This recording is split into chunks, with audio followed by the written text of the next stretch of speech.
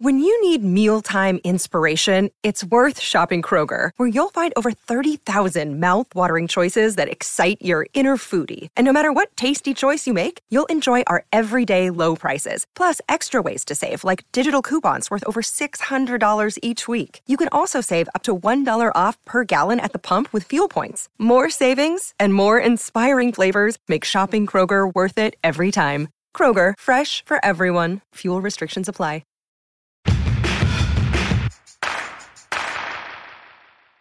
Where am I going to go where patriarchy doesn't exist? You know, where is this magical island that is free of misogyny? I will go there. Tell me where it is. But it doesn't exist. It doesn't exist anywhere. And so it makes the most sense to try to reform your own culture and your own place and the space where you are most fluent in the language. On Lady Live. A lady like a lady like a lady like a lady like a lady like a lady like a lady like a lady like. I've had enough. Hey y'all, welcome to Unladylike, the show that finds out what happens when women break the rules. I'm Kristen. And I'm Caroline. And you know, Kristen, as feminists, we're all about reforming patriarchal culture and claiming space for ourselves, but it can be really hard to do that in an up-close, personal way. And today, we're talking to a woman who did just that. She put all her feminist cards on the table at the risk of losing her most important community, her religion. So the first question I have for you is a hard-hitting one, inspired by your Twitter account. Nice. I need to know how you live without coffee. I feel like it's one of those things that you have to develop a taste for earlier on in life. And I never did, obviously, because Mormons think drinking coffee is a sin. When I explain the quirkiness of Mormonism, I'm like, yeah, it's basically an anti-coffee cult. Kate Kelly grew up avoiding caffeine in the Church of Latter-day Saints. And Caroline, can you just give us a snapshot of this Made in America religion? Well, it's big. It's the fourth largest church in the U.S. It's relatively new. Joseph Smith established it in the 19th century after he supposedly got the restored gospel of Jesus Christ, which became their central text, the Book of Mormon. And it's conservative. It has rules about no drugs, no drinking, dressing modestly. But above all, it's a patriarchal religion led by dudes. And Kate got a lot out of Mormonism. In fact, she still does. It's the foundation of her family, many of her friendships. And she still doesn't drink coffee, y'all. But she did get to a point where her love for her church turned into a desire for it to do better. So today we're asking, how do you confront the patriarchy where you are? Specifically, if where you are is in a conservative patriarchal religion. And what does it mean to be a feminist in faith traditions like this?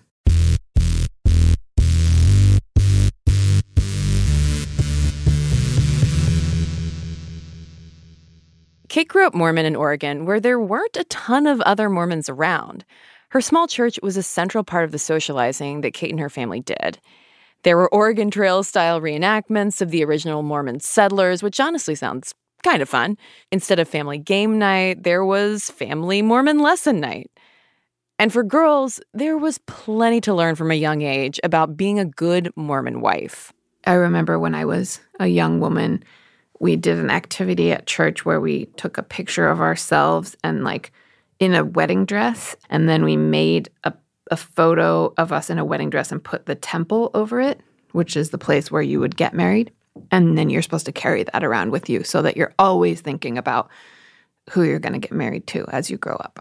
What did your wedding dress look like? Do you remember? I don't remember. I think it was just kind of like a mishmash of 90s wedding dresses. So it sounds like you were really into this. Oh, completely. What did you like about being a Mormon growing up? For me, it was something that was really special about me. And so it's a feeling of like exceptionalism and also having all the answers. The answer to every question is read the Book of Mormon, but it's just there's something very comforting about not having to wonder and feeling like you belong to an institution that is so unique and so special. Kate's parents were an anomaly in their Mormon community. Her mom worked outside the home as a lawyer, and both of her parents encouraged Kate that she could be whatever she wanted when she grew up. But at church, it was a different story. According to Mormons, motherhood is the only role for women because that's what they were assigned in the eternities. And it is the highest calling. So it's like, you don't need a job. You already have the highest calling, child rearing. What is the ultimate role for men then, according to church doctrine? So unlike Catholicism or other faith traditions, in Mormonism, you get the priesthood when you're 12 years old and you're a man. So it's not like you go to the seminary and you study or you get a degree or your special calling or it's a chosen few people. Like it's literally every active Mormon male person has the priesthood, and no Mormon women have the priesthood. Yeah, so you could say Mormons have a definite gendered hierarchy. Okay, very glass ceiling, it sounds like. Or stained glass ceiling. There you go.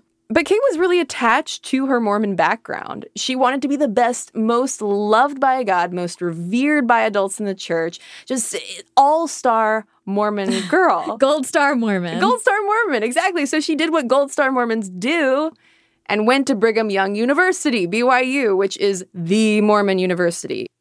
And then she decided to go on a mission. Yeah, and a mission is a 2-year journey for young Mormons where they get to go out into the world, promote their beliefs, but not only that, like actively try to convert people to Mormonism.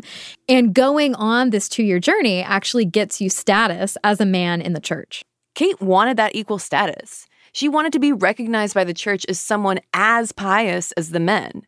So she spends 2 years in Spain learning Spanish, not drinking sangria, and forming really meaningful relationships with people very different from her. But she starts to notice something. Even on their missions, men and women just weren't equal. We would, contact strangers. We would teach people. We would hand out copies of the Book of Mormon. We would do all the same things. But when we found success and when we found someone who wanted to get baptized, we basically turned it over to them. And they would perform all of the rituals. They would be their leaders. They were the leaders over us. And something about that experience really started sitting with me very poorly. Now, Kate didn't keep completely silent about this. She questioned her church leaders. She brought it up in discussions with friends. But it was still sort of simmering under the surface, only trickling out here and there. When Kate came back from her mission, she started getting involved in activism at BYU. Afterwards, she does get married, but instead of becoming a housewife, she goes to law school, which is kind of radical. And on top of that, a secular law school. And that takes her to Western Sahara, Zimbabwe, the Dominican Republic, and Mexico, advocating for human rights. Meanwhile, Kate remained active in and devoted to her church. The irony was not lost on her. I was participating in an institution that fundamentally discriminated against me and people like me. And so I felt like the crash of that cognitive dissonance where I thought, I'm speaking up for all these people. Who is speaking up for me?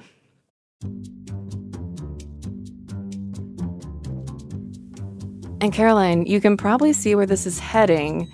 But it took an unlikely catalyst to motivate Kate into action. We know we can bring this country back. I'm Mitt Romney. I believe in America, and I'm running for president of the United States. All of a sudden, Mormonism is being talked about by the whole country. You'd think Kate would be excited by the possibility that the U.S. might have its first Mormon president. Hey! But she wasn't. Kate says the media focus was all about how Mormons are just like us.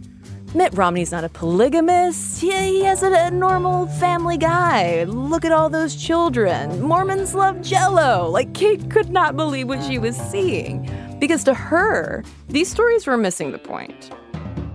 Which is that Mitt Romney participates in an institution that fundamentally discriminates against women at every level and doesn't allow them to be leaders. I felt like that was more politically relevant.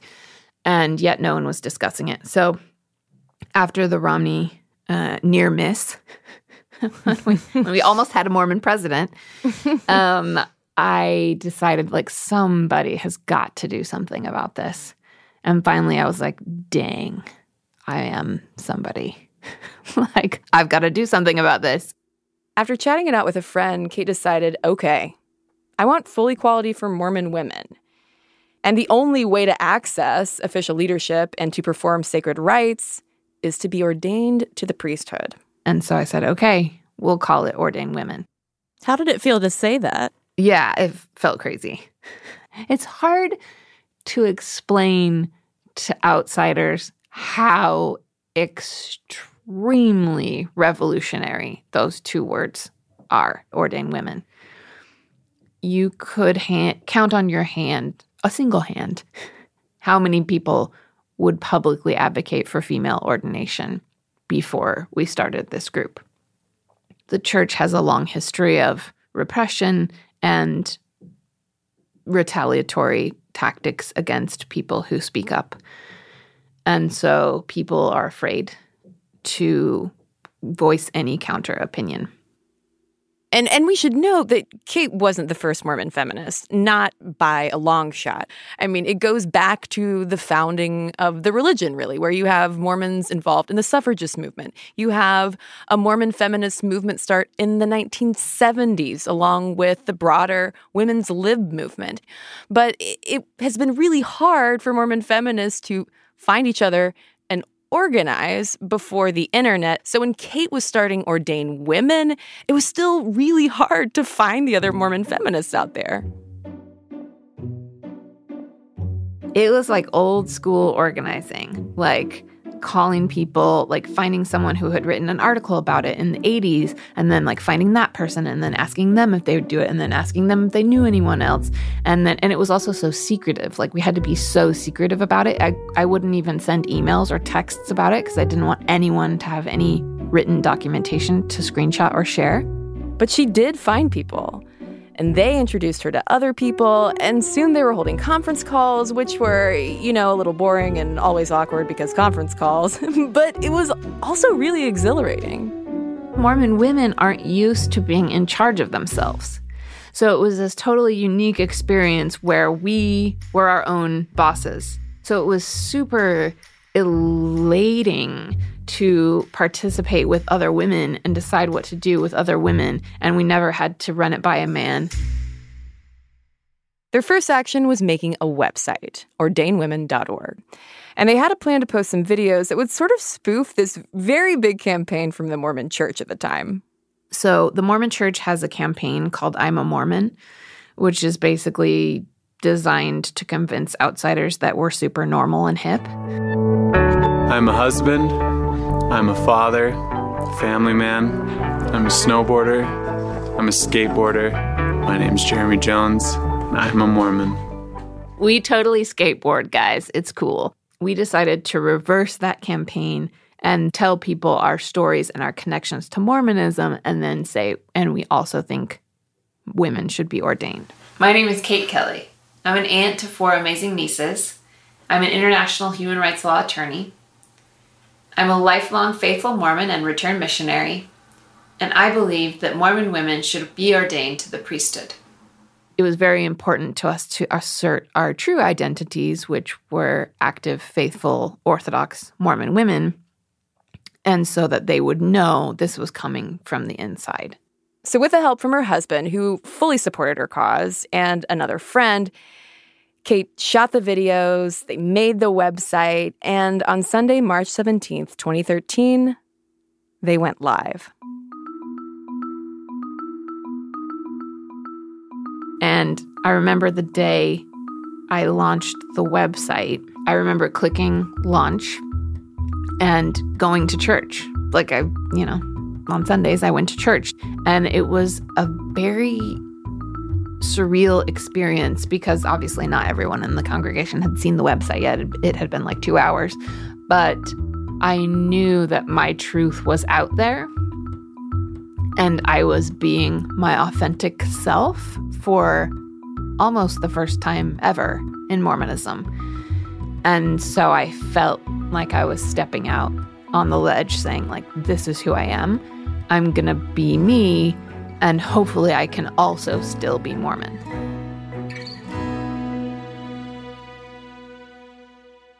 She's taking a major risk here. Yeah, I mean, Kate mentioned the church's history of retaliation. They take disciplinary action against anyone seen as turning against the church or leading other people away from it. They've excommunicated scholars who've explored and publicly discussed issues of theology and gender roles and feminism. And it's not permanent. It's just that you have to be willing to say that, like, everything you did was wrong and that you repent for it. It's not really a step that a lot of passionate activists are always willing to take. So these were the kind of stakes that Kate was up against when she went live with ordained women. And word spread pretty quickly throughout the Mormon community. And to Kate's surprise, the response was kind of awesome. People started uploading their photos to the Ordained Women website and coming out in support of female ordination. We started getting flooded with profiles from all over the world, from all over the country, from Georgia and Florida and California and Japan and Germany and Brazil and Australia and New Zealand, and all of these women. Suddenly, when someone said, I think that women should be ordained and I think we should be equal in the church, so many people joined us. So on the heels of this success, ordained women planned their first direct action to coincide with an event called the General Conference. And that's capital G, capital C, General Conference. Right. So a little explainer. The General Conference is a semi-annual meeting conference in Salt Lake City. And there's one session in particular called the Priesthood Session that only men are allowed to attend. Because only men can become priests. Correct. And all of this is going down at the temple in Salt Lake City, Temple Square, which is worth a Google image if y'all don't know what it looks like, because it, first of all, is pristine. It's very clean. And it's all centered around the temple, which is where little elementary school Kate had made that wedding collage about. But it also contains other buildings, including the tabernacle, which is where that men's-only priesthood session was happening. So the protest action that Kate and ordained women came up with was to physically show up at the conference in October 2013, go to the tabernacle, and ask to be let into this meeting. So I remember walking in Salt Lake. All the streets are based around the temple. So I was walking on the street, North Temple, in Salt Lake, and I was in the front because somebody had to go first. But I also was like, oh my goodness, like, is anyone following me? I don't know. And there was one woman, her name was Julia. She came all the way from Germany for the action. And I just remember she was standing behind me. And I feel like, never forget this experience, but she stood behind me and she said, keep walking, keep walking. We're all behind you. We're behind you. Keep walking. Don't turn around. Don't turn around. The whole time. And those 2 blocks felt like a marathon length, essentially. And I didn't turn around. And I kept walking. 200 men and women showed up and were walking behind Kate. As they got close to the meeting hall, one Mormon woman who worked for the church approached them and asked them to stop. But Kate pushed past. It's hard to understand how hard it is to confront that socialization, to be obedient, to listen to authority figures, to obey and comply. And so even in that moment, for a split second, I was like, maybe we should leave. They told us to leave. But I didn't. And so I kept going. And everyone followed me. And we went up to the door. And one by one, all of us decided that we were each going to have our experience of asking. So I started and I said, I'm a Mormon woman. I served a mission for the church. I got married in the temple. I have always paid a full tithe. I am very active in my congregation, and I think I should be allowed to participate in this meeting. And then every single one went up, asked to be admitted, and then was turned away. I think the action was a success, not because we got in, we didn't, but because each of us realized the predicament that we were in a new and visceral way, and became more committed to gender parity as a result. So we're going to take a quick break, but when we come back, I'm sure that there will be a happy ending waiting for us, and the church is like, Kate, you are so right. Oh, Caroline, would that it were. But stick around, because we'll find out what actually happened in just a minute.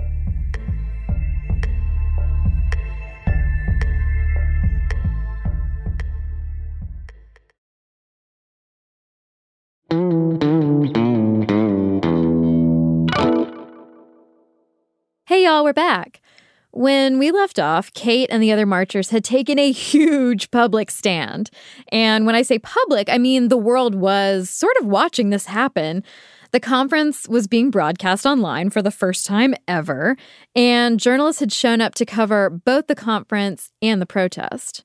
Despite all the press attention, though, this wasn't about spectacle for ordained women. At the time, it was for me a very personal experience, and for all of those women, because we had never experienced confronting patriarchy one-on-one in person. We experience discrimination every week, every Sunday at church, every month, every year, but we had never had to stand up in front of a man and say, I deserve to be your equal. And so for me, it was a very personal experience where I embodied this quiet rebellion. And I don't think I was thinking about people reading about the story all around the world. I was thinking about, oh man, my in-laws are going to find out about this. Spoiler, Caroline, they did, because everyone found out about it. And there were, of course, people who were very unsupportive. Kate received a tornado of negative feedback in the form of online comments on news articles, calling Kate delusional, a meddler, saying she should just leave the church already. But she didn't. Kate went to church, and she told her leaders that she was an open book and happy to answer any questions. And in the meantime, ordained women stayed active with Kate at the helm. After the first protests, they received even more support, and they distributed packets for local discussion groups and continued collecting profiles for Mormons around the world. And this whole time, Kate's like, hey, this might actually be working. And I, at the time, was filled with such completely delusional optimism that now was the time, that the church could change, that we were in a different era, that they would realize we were right and that we were sincere. And so I very, very much felt that this could actually make a difference. Why do you describe it as delusional? Well, I think I gave too much credit to the institution, and I trusted in patriarchy to do the right thing, which, heads up, gals, never a good idea. It's not going to turn out how you want. 6 months later, in April 2014, a crowd twice the size staged a repeat protest at the next general conference. But this time, the church was ready. They banned all media from Temple Square. They even tried to close the gates, but the women snuck through thanks to a tourist who held the door open because he had no idea what was going on. And it wasn't as publicized, but Kate still felt like it was just as successful. And maybe because of that success, things started to go south. And it was after that action that I was contacted by my leaders that I would be put on informal discipline, which eventually led to my trial. You heard right, a literal trial. The disciplinary notice was in May, and in June, the church tried Kate for something called apostasy. Which is kind of like heresy. Apostates are people who are accused of turning away from the church, going against its teachings, and corrupting the gospel's principles. And Kate in particular was in hot water for supposedly, quote, threatening to erode the faith of others. And even in this trial setting, that gender imbalance comes up again because men get to have witnesses speak on their defense at their trials, but women do not. Kate didn't go to her own trial because it was held in another state, but she did submit a written defense and 700 letters from people all around the world who wrote in support of her, although she has no idea if the council actually read the letters or any part of her written defense.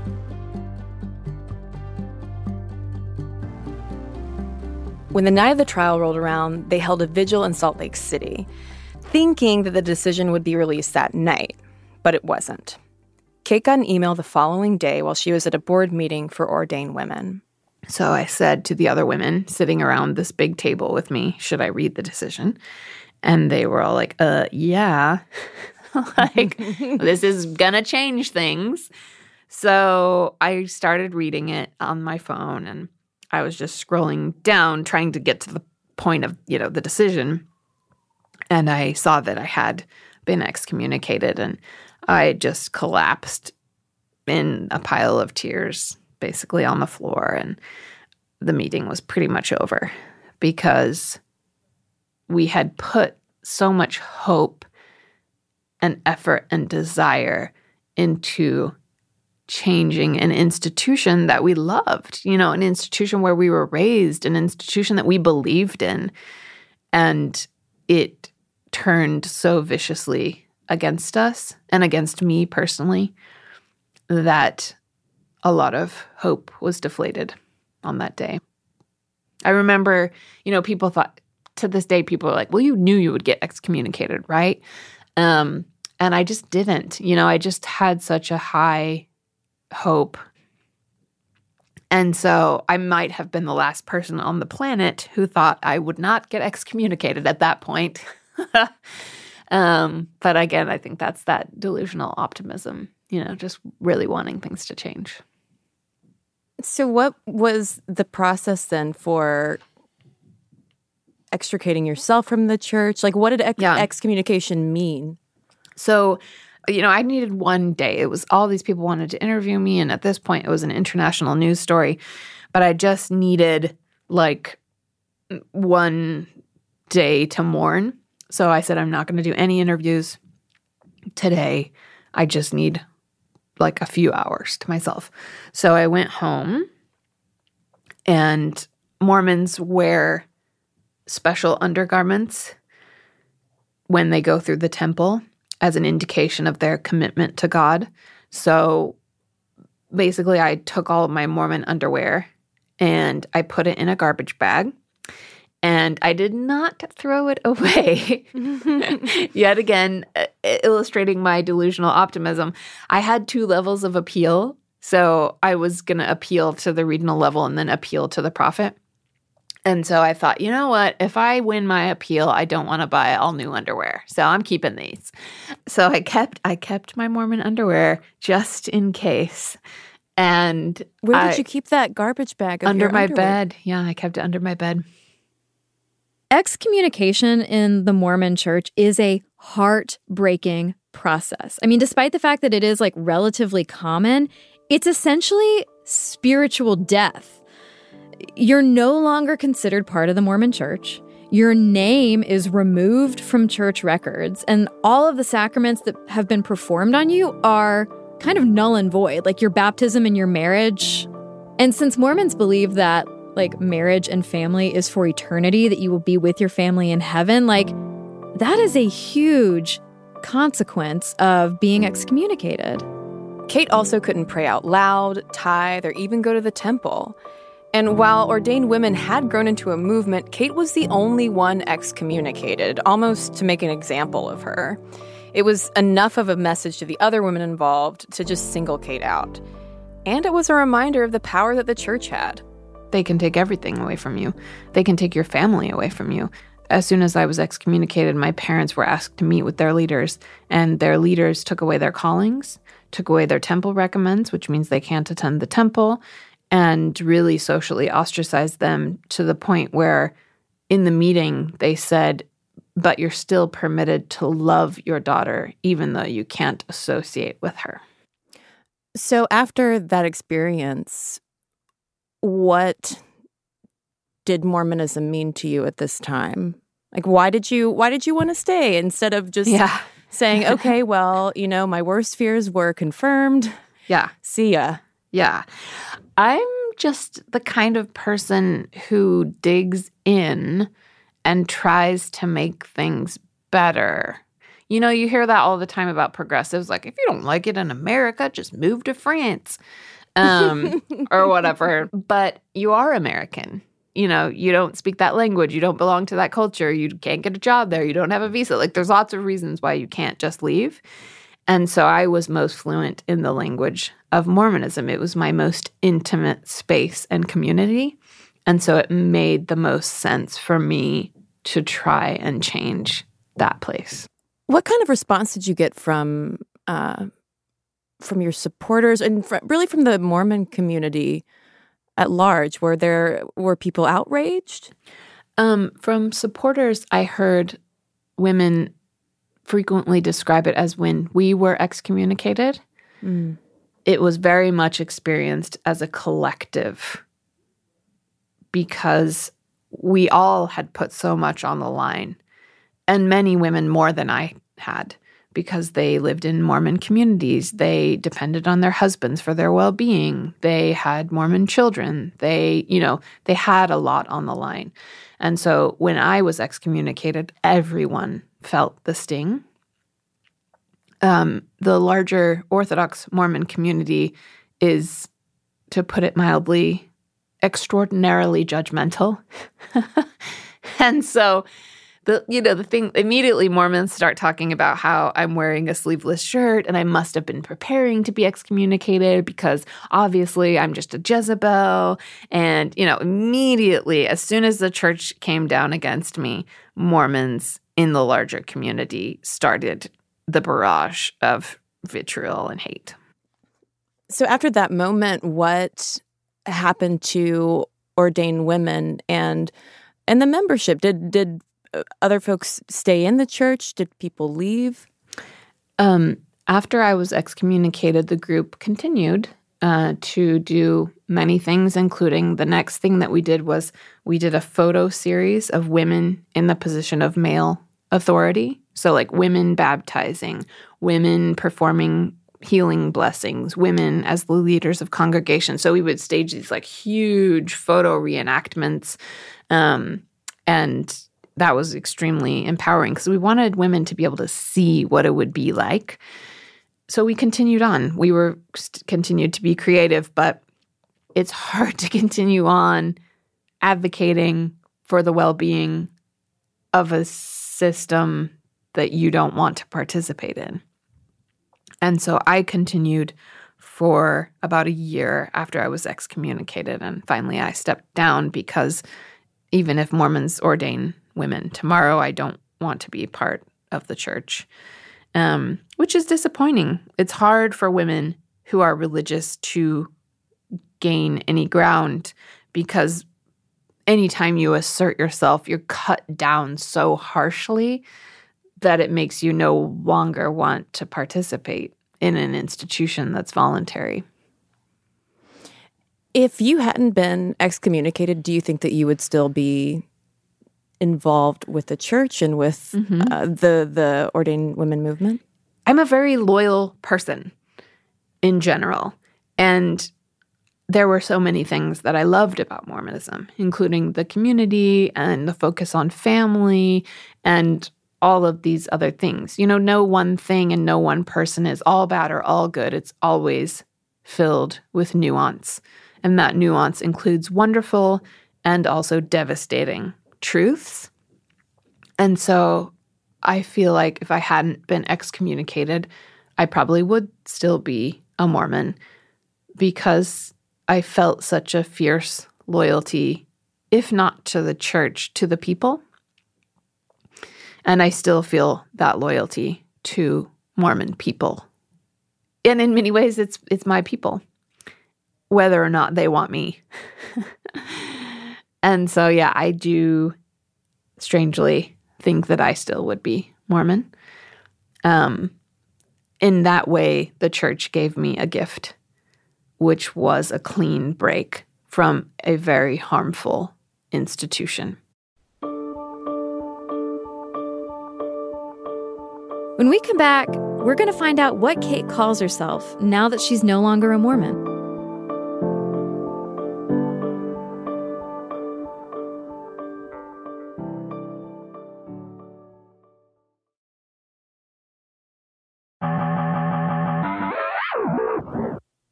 So when we left off, Kate had just made the heartbreaking admission that she'd still be a Mormon if she hadn't been excommunicated. But she did have a ton of support.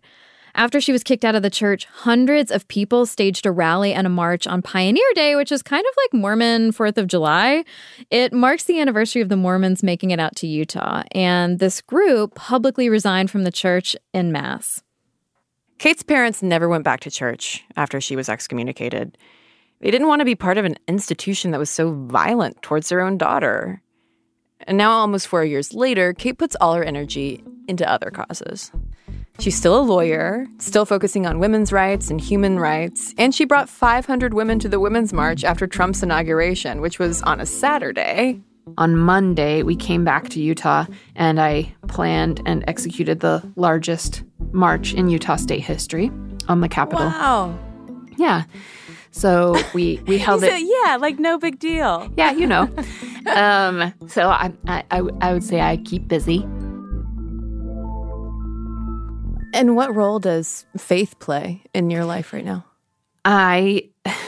It's funny because a lot of people consider me to be a woman of faith and ask me to talk about religion, but I no longer consider myself to be a religious person. The way I describe it is apatheist. So basically, I'm not an atheist because that's too much work and too certain about things. And I'm not a religious person. I just don't care to consider the question. Kate says she knows she left an important mark on the church. And one of her receipts is the New York Times obituary for the past leader of the Mormon church who died in January 2018. Kate was actually mentioned by name in that obit as someone who had challenged gender roles in Mormonism. And it said that he had not addressed the issue of women and women's standing in the church. And again, that never would have happened if we hadn't started this group and started this conversation, which did not exist except for, esoteric Mormon publications and journals before this. So I think that's the legacy that I've left on the church, that the leaders of the church are forced to confront the issue of female ordination and of gender inequality in the church at every turn. And that's something I'm very, very proud of. Kate still hears from Mormon women almost every day. She gets letters and emails thanking her, crediting her for helping them speak up or leave the church. And Caroline, my conversation with Kate just brought up this bigger question for me of how to bridge the gaps between secular feminists and spiritual feminists. Because the fact of the matter is, women are, and I say this with heavy air quotes, the more spiritual sex. A lot of women are really invested in religion and faith, even more so than men. American women, for instance, are likelier than men to say they pray daily, to attend religious services at least once a week, and to say that religion is a very important part of their lives. So I wanted to get Kate's perspective on whether that's possible. A lot of times in feminist circles, religion is almost assumed to just be it's like oil and water. Let's just not go there. But, there are feminist communities within the Mormon church. There are obviously feminist communities among, many faiths. So from your experience, are feminism and faith compatible, especially if that faith is a patriarchal one? Mm-hmm. I think the clash between feminists and faithful women is to the absolute detriment of the feminist movement. I think religious women are often dismissed or set aside or considered not as intelligent or really talked down to in feminist circles, and that's a shame. We will not see societal parity until religious traditions, who have so much sway in our politics, in our society, are more equal. Until Catholicism changes, until Islam changes, until Mormonism, which would like to consider itself a major world religion, until Judaism, until evangelicalism, until all major faith traditions fully integrate women into every decision-making level in their structure, we will not see societal parity, because we need religious women to be engaged. We need them to advocate for feminist principles and for parity, like we've seen so many examples of, Roy Moore's election and Trump's election and all of these different things. Like, religious white women are the ones who are getting these people elected. And so we need them as much as they need us. And so I think there needs to be a real reconciliation. There needs to be a way for religious women to speak for themselves. They need to be able to assert their own identity. They need to be able to navigate their own cultures. They need to be able to fight for change without the judgment of secular feminists. People would like to think, okay, well, religion is going to go away and then no longer be relevant. I simply do not see that happening, particularly in the near future in American politics. If anything, the influence is growing. And so I think and laud feminists of faith for what they're doing, because changes in those institutions will not happen unless it comes from within. So they're doing God's work, so to speak. And to be clear, that God is a woman. So I think, it's just vital. It's vital to do that work. It's no longer my work. But I put in my time.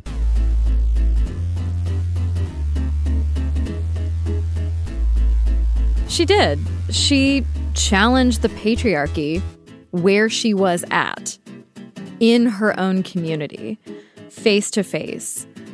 And she didn't really win, but she sure as hell learned a lot from it. And now we get to all benefit from those lessons. It wasn't a total loss, though. I mean, they can't take away the fact that the ordained women movement happened. And it's still happening. And it's still happening. Yeah. I mean, the kind of sad postscript to the story is that in the beginning of 2018, the Mormon Church appointed a new prophet who is in his 90s and very traditional. Yeah. This was a big sign to a lot of hopeful Mormon feminists that progress might not happen so quickly after all. Yeah, and that a lot of those church leaders that they hoped would be more progressive still very much emphasize the traditional role of women and femininity. So it's left some Mormons in a quandary, and I am curious to hear from anyone listening who is in the LDS church and is feeling conflicted about what to do. Or if you are in any organized religion and feel like your feminism and faith clash, I feel like we owe it to all the work that Kate did do to keep bridging as much of this secular, spiritual, feminist gap as we can. Yeah, so email us, hello@unladylike.co. We cannot wait to hear your stories. And you can also call us and leave a message on the Gal Pal hotline at 262-8-GAL-PAL. And if you want to get actually good news about women in the world every week, subscribe to our newsletter by going to unladylike.co/newsletter. And y'all, don't forget to chat with us every week on Facebook Live. We host a little get-together every Friday at noon Eastern Time, and we love to get your questions live. So tune in, dip out of work if you have to, go into work late if you need to. Or just do it at work if you've got to. Sure, I mean, whatever you need. Just tune in, because this week we're going to be doing something a little special, so check it out. Abigail Keel is our senior producer. Mixing and sound design is by Casey Holford. Julie Subrin is our editor. Our music is by Flamingo Shadow, Ami May Cohen, and Sarah Tudson. Our executive producers are Chris Bannon and Jenny Radelet. Special thanks to Peter Clowney. And we're your hosts, Caroline Irvin and Kristen Conger. Next week, we're talking to a nanny who reclaimed her time. Did she get it when you said you have a life? She did eventually. Because at that time, my bag would be on my shoulder and I'll be closer to the door. So eventually she recognized that I did have a life outside of her home. Make sure you subscribe to our show on your favorite podcast app so you don't miss it. And as always, got a problem? Get unladylike. Next week on Unladylike, we host the podcast Speaking in Unison. Carol, you gotta pick it up. I don't know what she's saying. Like watching her, your expectant eyes. What an emotional roller coaster. Stitcher.